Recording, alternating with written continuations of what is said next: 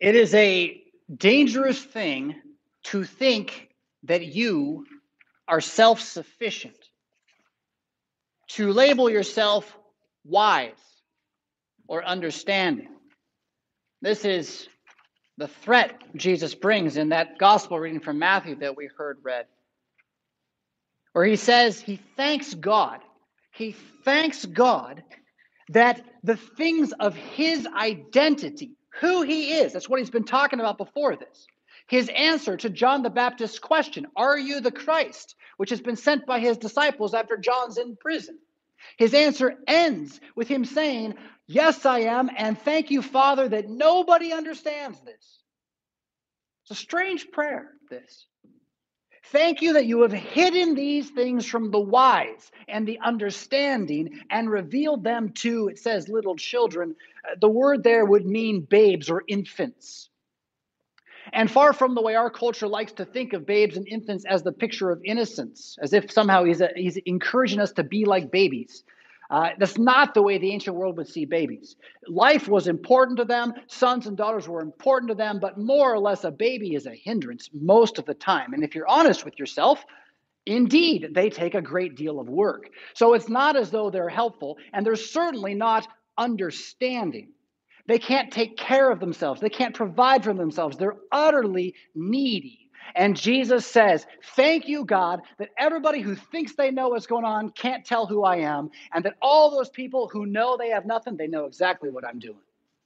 That's what he just said, right? Verse 27, then, he says that all things are his. So if you hear him speaking then, if you know that this is the guy, he's the one. He's risen. Of course, we confess that now, but back at this time, you didn't know that much. You just couldn't tell. You could hear him saying, I'm the good shepherd. And you went, yep, that guy's the good shepherd. Well, he says all things are his now, and no one's ever going to get to the Father but through the Son. And the only way that happens is the Son chooses who's going to come to the Father. Now, I've talked about election on and off the last couple of weeks, and we're not going to dive deep today. But the doctrine of election, as we Lutherans talk about it, is about the idea that God chooses you. You don't choose God, God chooses you. And here, Jesus says as much. Anyone to whom the Son chooses to reveal him. But then don't miss what he does next. So he says, only people who I reveal the Father to will ever know the Father. So come to me, all you who are weary and heavy laden. I will give you rest. There it is. There's the call. Now, there's a mystery at work in that call. It's an imperative. Do you know what an imperative is? You remember English? You probably hated when your teachers made you remember this stuff. But an imperative is when someone tells you you must do something. Or in Lutheran dogma parlance, it's law. Come to me. Huh? Commandment. But this doesn't sound like law, does it? Come to me, all you who are weary, heavy laden, I'll give you. It doesn't sound like it's something you have to do to get it. It sounds more like it's just open, right? And that's the point, is that this is an imperative, but it is not an imperative you need to fulfill. It's being fulfilled in you hearing it. The moment you hear Jesus say, come to me, you who are weary and heavy laden, you're like, yep, that's me. Boom, it's done. The word of God has chosen you. This is the beauty of our religion. At the end of the day, you don't fill yourself up. He fills you up. You can remove yourself from the tank. And that kind of brings us, I guess, into the question of who is Judas. And why do we kind of and then not remember him? And then remember this guy, Matthias. But first, just a touch more of that Matthew text before we leave it behind. Matthew 11, 25 to 30. After he says, I'll give you rest, he says, take my yoke upon you and learn from me, because, two reasons, I'm gentle and lowly in heart, and then you will find rest for your souls, for your inner life. And then he says that his yoke is easy and his burden is light. Now, a yoke is a giant, ewe that you would hang around an ox so the ox would pull stuff on it. It's not something anyone would imagine fun to put on, right? Come put on my yoke. It'll be great, I promise. It's a strange sales pitch again. But then you got to listen to how he defines the yoke. What is his sales pitch? What is he saying? I'm going to put on you. He says, I'm going to put on you learning, discipleship. You're going to hear things, you're going to remember them. And then what is that thing you're going to learn most? You're going to learn who your God is. Is that all? Yes, that is all. Because the main problem man has in the fall is we don't know who God is. And all he wants to do is restore that. He wants to bring back to you a full idea of who he is. And again, I can summarize the difference very quickly. What he is not is a God who thinks you need to do something. What he is a God who wants to give you everything. That's just a fact. It's just the way that it is. Now, don't go take that and say, Pastor Fisk says I can go spend all my money and God's going to give me more money. That's not what I'm talking about. But I am talking about how, in terms of your spiritual life, your inner reality, your soul right now, and then what it means for that life in the life of the world to come as this flesh dies and then rises again, in that reality, God needs you to do nothing but know that he has done it in Jesus. Sufficient, completed, you're his now. Then why are you here? To tell other people, mostly. Your kids is a good place to start. Your parents sometimes. Your neighbors eventually, if you can. But that's more or less why we're here. To be salt and light in an age of darkness, keeping the world as we can from completely falling apart, but never deceiving ourselves into thinking we're going to build a kingdom that will never fall. Rather, knowing that all kingdoms are going to fall, so we're going to keep being the best salt and light we can, trusting that this age is, in fact, going to burn. And so I'm okay letting it go, because the age that's going to come will never burn, because Christ is risen, right? Never to die again. That burden is indeed light when compared to the anxiety and the despair and the chaos and the rush and the entire lunacy of this age, in which all your countrymen out there, let me break it down super fast. What's going on out there in the world? They all think they can't die. They think if they do it right, they won't die. That's just wrong. It's just impossible. Trying to live with that mentality, it makes you live in fear. Because obviously you can die, so you got to be really careful. You got to run around and hide from everything. And you can see it in people. You can see it in all of us. Our tension levels are raised up. We're all afraid of dying, and we're all trying not to. And I'm going to suggest to you that trying to run toward your tomb as opposed to run away from your tomb is a far more marvelous way to live. I'm not going to suggest to you that it's easy. I'm not going to suggest to you that I've attained a perfect ability to do this in my head at all times. I can tell you that I have said to myself from time to time, it'd be better, in fact, to die today. I'd just be home in heaven with Jesus. And it felt good when I said it. And then after that, I wasn't so bothered by what I saw around me here, and I was willing to deal with it. That's real. That's Christianity. Now, you can't fake it. You can't try to make it happen, but it's a promise again. That by imbibing this word, by putting these words into your head, not just this morning, but throughout your life, they become what you believe. And they're not so bad to believe, especially compared to what the TV is telling you you're supposed to believe today, which is nothing but terror. All right. So Acts, let's dig into this Acts text as our main meat, if that's not enough lead up for it. So we pick up, as I said before, Jesus has ascended. He has told all the 11 who remain, along with these other followers. There's some women as well. Mary is there. A couple of Marys are there. And then it'll tell us 120 men. So 120 witnesses to the resurrection before Pentecost, right? Before Pentecost. They are waiting together generally in the Jerusalem area. They're going to the temple on a regular basis to pray. And they have been told to be there because Jesus says in Jerusalem, eventually, I'm going to send the Holy Spirit upon you in a new and different way. This is what Pentecost is, the day that we remember every year as the event when the Spirit fell upon them. Tongues as of fire appeared upon their heads. They spoke in foreign languages about the resurrection and all this amazing stuff. 5,000 are baptized that day. None of that's happened yet. Right? They're waiting and praying. In those days, then, it tells us that Peter stood up among the brothers. Notice the male there. Brotherhood as an example of headship in the community. This is not to say that everyone ignored the women. The misogyny, the hatred of women is an easy term to throw around. What it meant is that people believed the men were going to look out for the women, and that was their job. And so the men got together and did that. It's very different than the American mindset, but we shouldn't look down on it so much, given how poorly ours is working out. That said, the company of persons in all was about 120. right? Now, at that point, that's not just men, that's going to be the whole group. He says then, though, to the boys, brothers, leaders, heads, listen to me. The scripture had to be fulfilled, which the Holy Spirit spoke beforehand by the mouth of David concerning Judas, who became a guide to those who arrested Jesus. For he was numbered among us and was allotted his share in this ministry.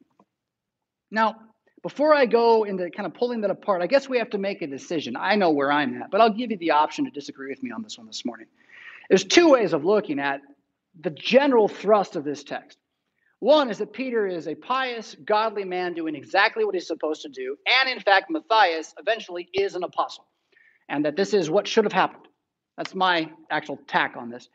The other, though, and I kind of get it. Peter's made a lot of bad decisions up to this point in the Gospels. He's been an example of what not to do and what not to say. And so maybe he's making a big mistake here. And he's completely misleading everybody. And that's why we have to get Paul later, who comes along and becomes the real 12th apostle.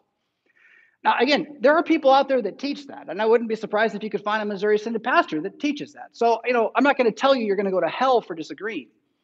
But I'm going to say, I'm not sure you're paying careful attention to the text.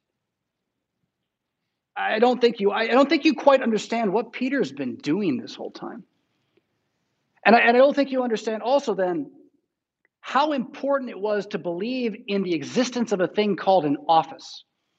This is so hard to talk about today. Every time I want to talk about, say, the pastoral ministry in confirmation class, we got to talk about the office. And the word in English just does us no good. We think of some building with a copier, right? Or I drive to the office. But the meaning of the word, the idea is more like why when a policeman pulls you over, if you know what you're doing and you've been pulled over, you pull over, you roll down the window, you put your hands where you can see him, you look up, you smile, and you say, hello, officer. Officer, right? You don't care who he is. You don't care what his name says. He has a power that exists outside of him. And what Peter discovers in reading two incredibly long Psalms about the destruction of the evil people in the world is that the office which was given to Judas should be filled. And as he will discuss it later, that means there needs to be someone, one of 12, sent to the people of Judea. Don't miss this. Sent to the people of Judea initially, in order to be a witness to them of the end of their old covenant and the beginning of the next. So that when Saul of Tarsus comes along and becomes Paul, he doesn't call himself an apostle to Judea. He says, I am the apostle to the Gentiles, to the nations, one set apart, one untimely born, least of all, he says, all that stuff, right? So I take the position here that this was in fact what God wanted. And then the traditional history of this, which the Book of Martyrs talks about, what happens to Matthias after this, we won't really touch on him more beyond the tradition. What is believed is that he was there at Pentecost. He received fire upon his head and spoke in tongues like the other apostles did. And then around the time of the persecution that rose up later, he with the apostles left the area. None of them ever returned, except tradition holds that he did. That before the fall of Jerusalem in 70 AD, he returned and was preaching in and around that city before it fell. Now, if you know anything about that time, well, that's a martyr's death indeed, to die with that city. People were eating their own children to stay alive in that city. And he was there, supposedly, again, willing to die in Judas's place. In Judas's place. So we'll talk more about Judas here, but that happened because Peter, again, was in these Psalms. Let's move toward that idea. First, we have to deal with verse 18 and 19, where Luke jumps in now. And in Greek, you don't get the parentheses and the quote marks. You just get a left turn. You got to, what's going on here? Thankfully, the editors in English put a little bit here to show that Peter's been preaching, and now Luke's going to explain something to you on the side. But what he explains is it's intense, right? So verse 18, this man, Judas, bought a field with the reward of his wickedness. That's 30 pieces of silver. And falling headlong, so he falls on the ground, he burst open in the middle and his bowels gushed out. So, if you want to read that like a nincompoop, you can imagine that he just bought the land, he walked on it, and he fell over and just burst open magically, right? That's not quite what Luke's trying to say. Remember, this guy's like a doctor in the ancient world. He's using technical language, and if you slow down, he's not an idiot.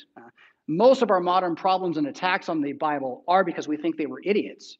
We don't give them any credit to be smart people. So I'll come back and explain a little more. There's more of this can of worms that opens, though.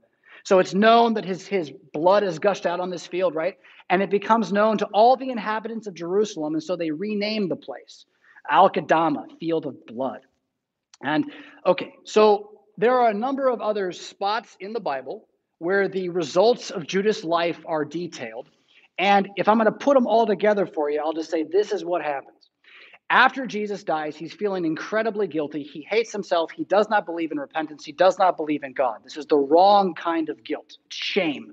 And he runs back to the temple. He has the silver. He tries to give it back. He says, it's wrong. I was wrong. They say, so what? And so he throws the silver back at the temple. Now, the temple's a big place, so I don't know how far he got up into this, but it ends up there and he leaves. We know that from there he goes and he hangs himself. Now, does he hang himself that night? Or does he hang himself on the land that was bought with that money? I don't know. But let me suggest to you that he did in fact hang himself that night. You could take it a number of ways, but it works if he hung himself that night. He's hanging there dead. They find the blood money. What shall we do with it? They say this much in the text. We can't use it for the temple. It's blood money. You show you the hypocrisy there, right? They spent the blood money, but they won't take it back. In any case, so they go and they buy this field that nobody wanted. It was kind of a run-down place with that. And the way the ancient world would have seen that is that he bought the field. Yes, he's dead, but it's his money, it's his name, it's his contract. It's his field. And then someone goes and they take his body, it's already dead. I don't know, maybe they didn't do that. Jews don't touch bodies either. So maybe he did it himself. After they bought the field, he goes there, hangs himself there. Somehow, his dead body gets to that field. And it's hanging there some way. And then, over time, what happens to a body that's hanging there? It starts to rot. Somehow, the wire snaps, he falls, and someone sees it. And he's got maggots all inside of him. And Luke tells you, yep, that's Judas. That's how it ended. So, a bit of a distraction from St. Peter's idea, and yet also introducing the terror that is falling away. The absolute evil and destruction that is to not be in Christ. And all the more reason to pay careful attention to what Peter says next. Verse 20, after saying that we must have someone replace Judas, he quotes two Psalms. He says, it is written in the book of Psalms, may his camp become desolate, and let there be no one to dwell in it, and let another take his office. So, I mentioned before, we don't give Peter enough credit for what he's been doing this whole time. And here I think he tells us he's been reading the Psalms very, very carefully. And he found two of them, Psalm 69 and Psalm 109, both of which detail, it seems like, Jesus' own prayers against Judas. Jesus' own prayers against Judas. Now, these two Psalms, Psalm 69 and Psalm 109, fit into a category that I want to make sure you understand.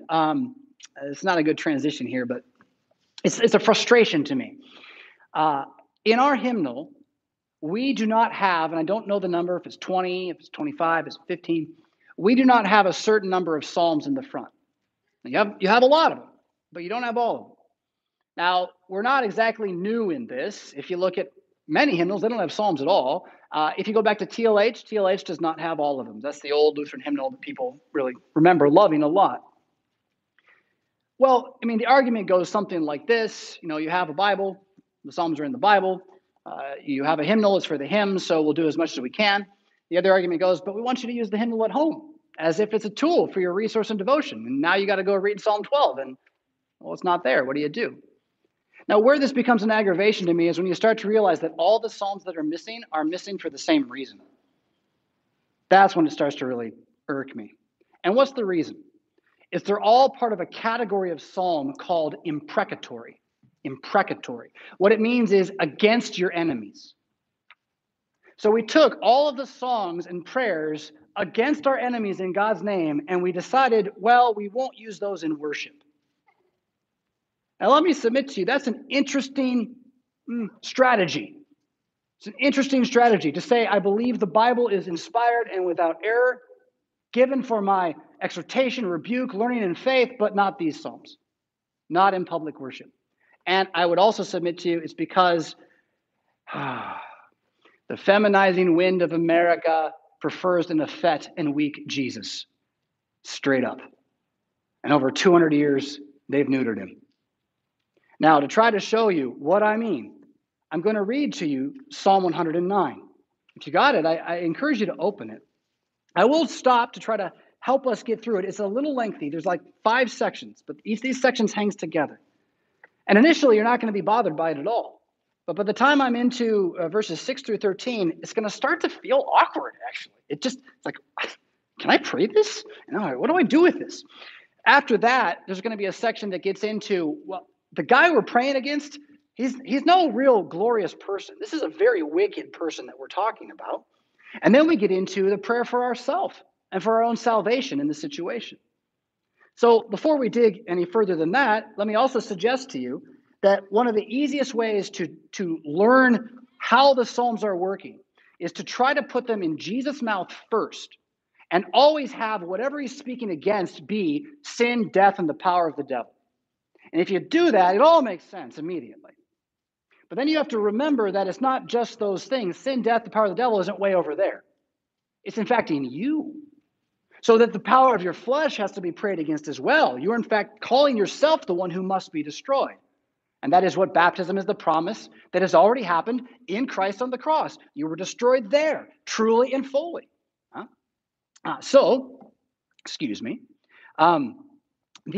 The prayer then is for my salvation from myself, my salvation from the devil, but it doesn't stop there either, because there are also people in this world who simply will never believe in Christ and don't want to. And if you ask them, will say, I'd rather be evil. Now, if you don't believe me, you should go talk to more people you don't know. There are people who would like to do things the Bible calls evil. They don't say evil. They think those things are good. They call evil good. They call good evil. But they're out there. And the Christian's supposed to pray against their triumphing. We're supposed to pray against their being over us or over others. And again, Psalm 109 would be just a good introduction to, there's a lot of these Psalms, really.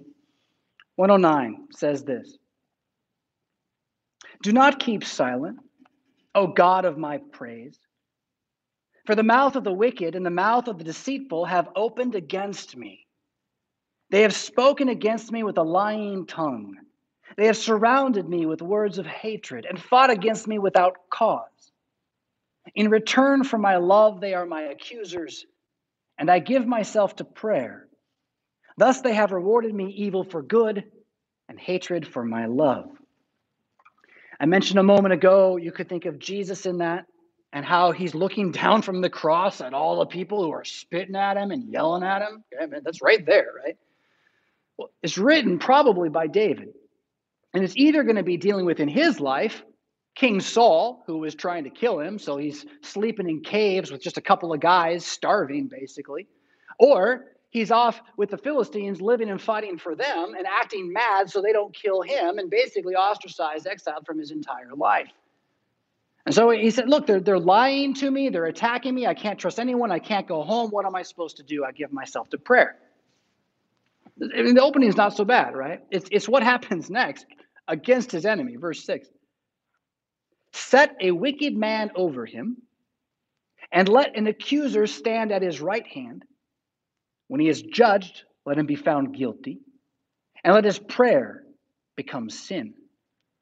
And let his days be few, and let another take his office. Notice that's the quote Peter pulls right there.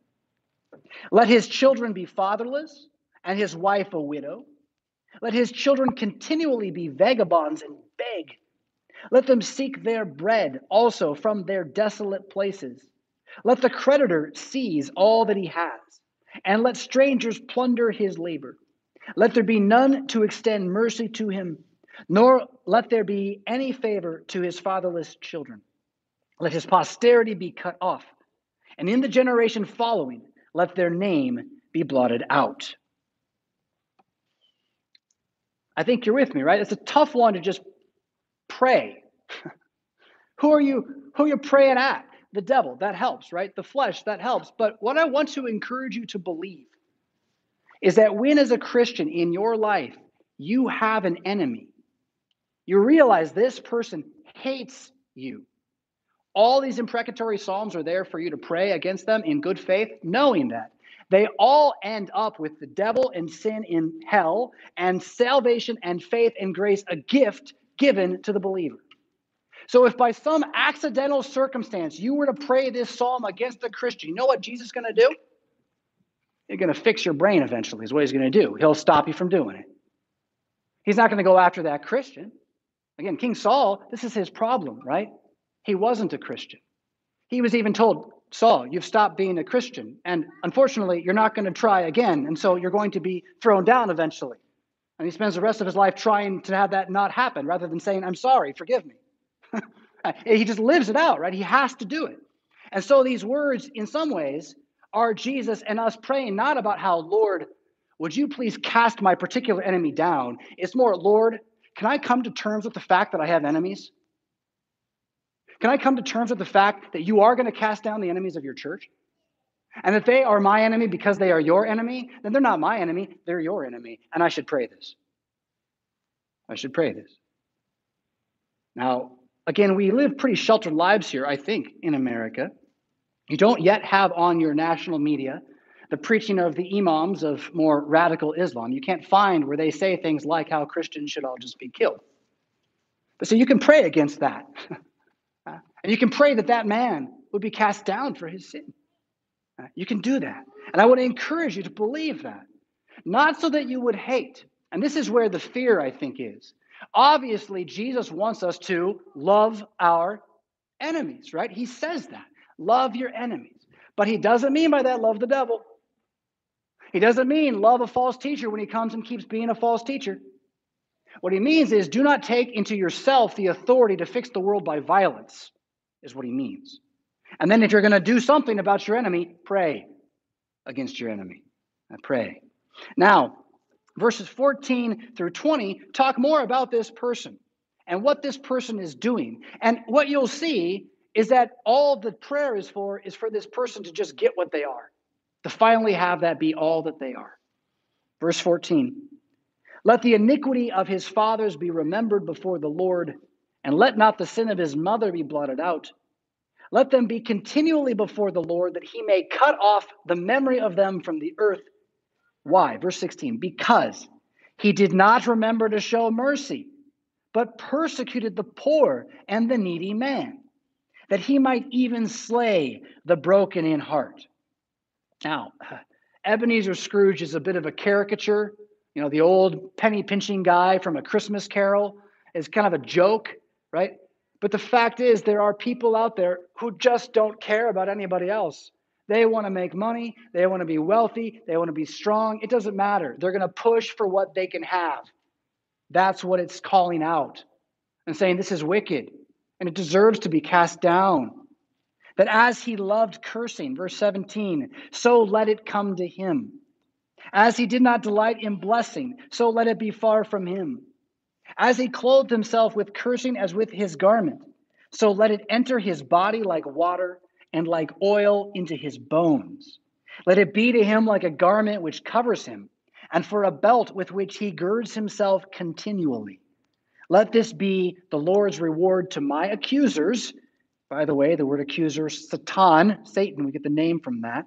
And those who speak evil against my person. I told this story before, so I'll try to be brief. We bought a new home this year. We lived in Rockford for 2 years. Renters really enjoyed the neighborhood, but wanted to set down some roots. We were so excited that we bought this home close to the church. There's a lake over here. I get a look at it out my window. It's amazing. So I was sitting there this summer, and I think it was water. I think there had been rain the day before or something, and I was sitting outside, and I had a book open to read, and then a cup of coffee or whatever, and something happens, and water falls from the roof. I think maybe the dew had condensed overnight. Maybe that's what it was. Water falls from the roof and it hits my book. And my mouth goes like this. It goes, a pox on you. And I stopped. I just cursed my house. Jesus, Please do not listen to that prayer. I mean, it came out, and I meant it. Because I realized, and kind of the point here, if you love cursing, just think about what you're doing then. You're asking for a worse life every time. Sort of a strange way to approach things, right? Now, I caught myself saying a pox on something just 2 days ago, and it was in my house again. So don't let yourself think that I'm actually good at this yet. I just know I would rather have blessing come out of my mouth. I know that, yeah? Which is why then verse 21 is a real important shift here. Notice how he says, to the evil man, let justice come to him. But as for me, deal with me, he doesn't say according to justice, according to your name. Your name, Jesus. You deal with me according to your name because your name is merciful and good and forgiving, because you're the God who wants to save, not condemn, right? Deal with me for your name's sake because your mercy is good. Deliver me. Verse 22, for I am poor and needy, and my heart is wounded within me. I am gone like a shadow when it lengthens. I am shaken off like a locust. My knees are weak through fasting, and my flesh is feeble from lack of fatness. I have also become a reproach to them. When they look at me, they shake their heads. Now, again, you can think of Christ on the cross, and we are told very clearly that those who walked by shook their heads and beat their breasts as they saw him. But I also think it's too lofty to take this away from you and to try to have you imagine that you can live a life where you never feel this way. Now, maybe you have. Maybe you're one of those very blessed people that has never had your heart wounded within you, that does not often feel like a shadow drawn too long or a locust shaken off with weak knees. But I know that's my life. It really is. There's not a day goes by I don't feel that way. And so be able to pray to God, my enemies, I don't understand it. Lord, save me from them. But as for me, be my God to me. Verse 26 goes on, help me, O Lord my God. Save me according to your mercy, that they may know. Notice the shift to those outside, even the enemies themselves, that they may know that this is your hand, that you, Lord, that's Jesus, right, that you have done it. Let them curse, but you bless. Notice the turn. It's all become a chance for everyone, even the enemy, to believe, honestly. When they arise, though, according to themselves, let them be ashamed, but let your servant rejoice. Let my accusers be clothed with shame, and let them cover themselves with their own disgrace as with a mantle. I will greatly praise the Lord with my mouth. Yes, I will praise him among the multitude, for he shall stand at the right hand of the poor to save him from those who condemn him. And so as one who prays that, you're again attributing to yourself the mantle of the poor or the infant, the one who doesn't have anything to bring. And that's good. That's what a Christian is. Yeah. So now we have a little bit of time left here. We're going to shift back into the book of Acts. The goal of that was to expose you to one of the harshest things in the whole Bible, because you should know that it's there and you shouldn't be ashamed of it. We should not be afraid of what our God has said. To be sure, the imprecatory psalms need to be carefully handled. You could be a real jerk with those and it won't go good for you. I'm not sure God will really answer the psalm if you're going to try to just call fire down on people around you.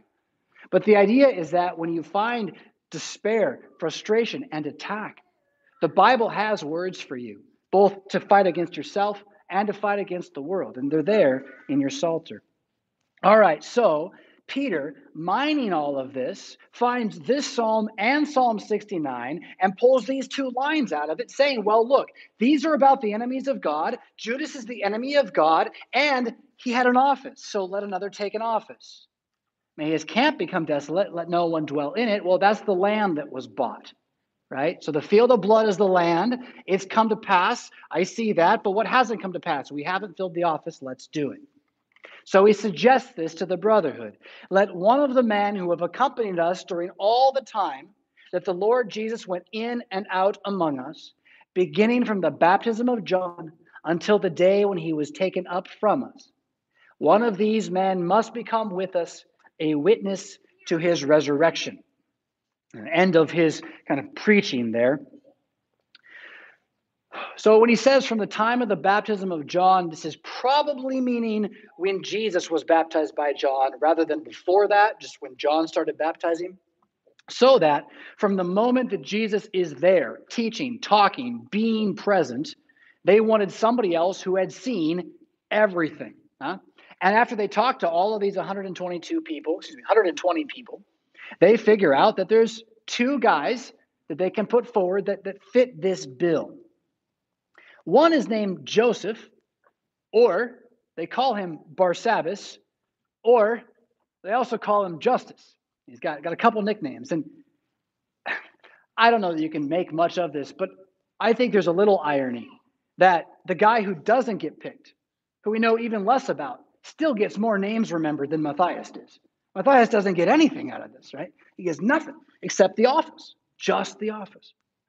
So Joseph, called Barsabbas, who was called Justus, a great guy. Also think on him. I've thought about it this way too. Like he's sitting there. They're going to do the Uman and the Thurin or whatever they're going to do for their lots, and they're both standing before the crowd. Everyone's praying to them, and God doesn't want me. Hallelujah. I mean, I don't know. I would personally have been a little sad, I think, to not be the one who was picked. And yet, that's, again, the lesson to learn here, is that all of this, your salvation, is out of your hands. All of it is in Jesus' hands. And Jesus has you here. Jesus has you here. So they take Matthias, they pray, and they say, we don't even know a little bit. Lord, you know the hearts of all who show, this is before they cast the lot. They say, Lord, you know the hearts of all. Show which of these two you have chosen, notice the election language there again, to take the place in this ministry. That's another word that has some trouble, and apostleship. Those two words should be really tightly connected to each other. The word ministry should not be used for things that do not regard the word of the Bible and the sacraments of Jesus. So like, say, the ministry of defense, as they would call it in Old England. That's a distracting idea. What they mean by it is a service. So the word way back before it gets into the Bible just sort of means to serve or to help. But then in the New Testament, it becomes this heightened language for the pastoral office, for the work of preaching the gospel. And so, again, see that as a very specific word here. It's not fluid. It's not vacuous. They want someone to replace one spot. They're praying that, and they acknowledge in the prayer that Judas turned aside on his own to go to his own place. They cast lots. It falls to Matthias. To try to kind of put a ribbon on it, Matthias is unnamed, unheralded, unsung, by and large, like the vast majority of Christians in history. Christianity is not about becoming the greatest thing in the world we can be. It's not. It's about knowing that what we are today is enough. And that there's a world coming that's so unimaginably better than what is here, that to try to build it here is to hate that world, is to not want it. And you're not those people. You want that other world. You've heard. You know you are weary and heavy laden. You hear him saying, come, learn that I'm the God who does not judge you guilty, but judges you innocent because I took your place. So don't let anyone make you doubt that. Don't let anyone make you question that. Don't let this world take that away from you. And even hear it one more time as we go to this feast, where the promises of being one with the body are made physically yours. Come, you who are weary and heavy laden, for Jesus Christ will give you rest. In the name of Jesus, amen.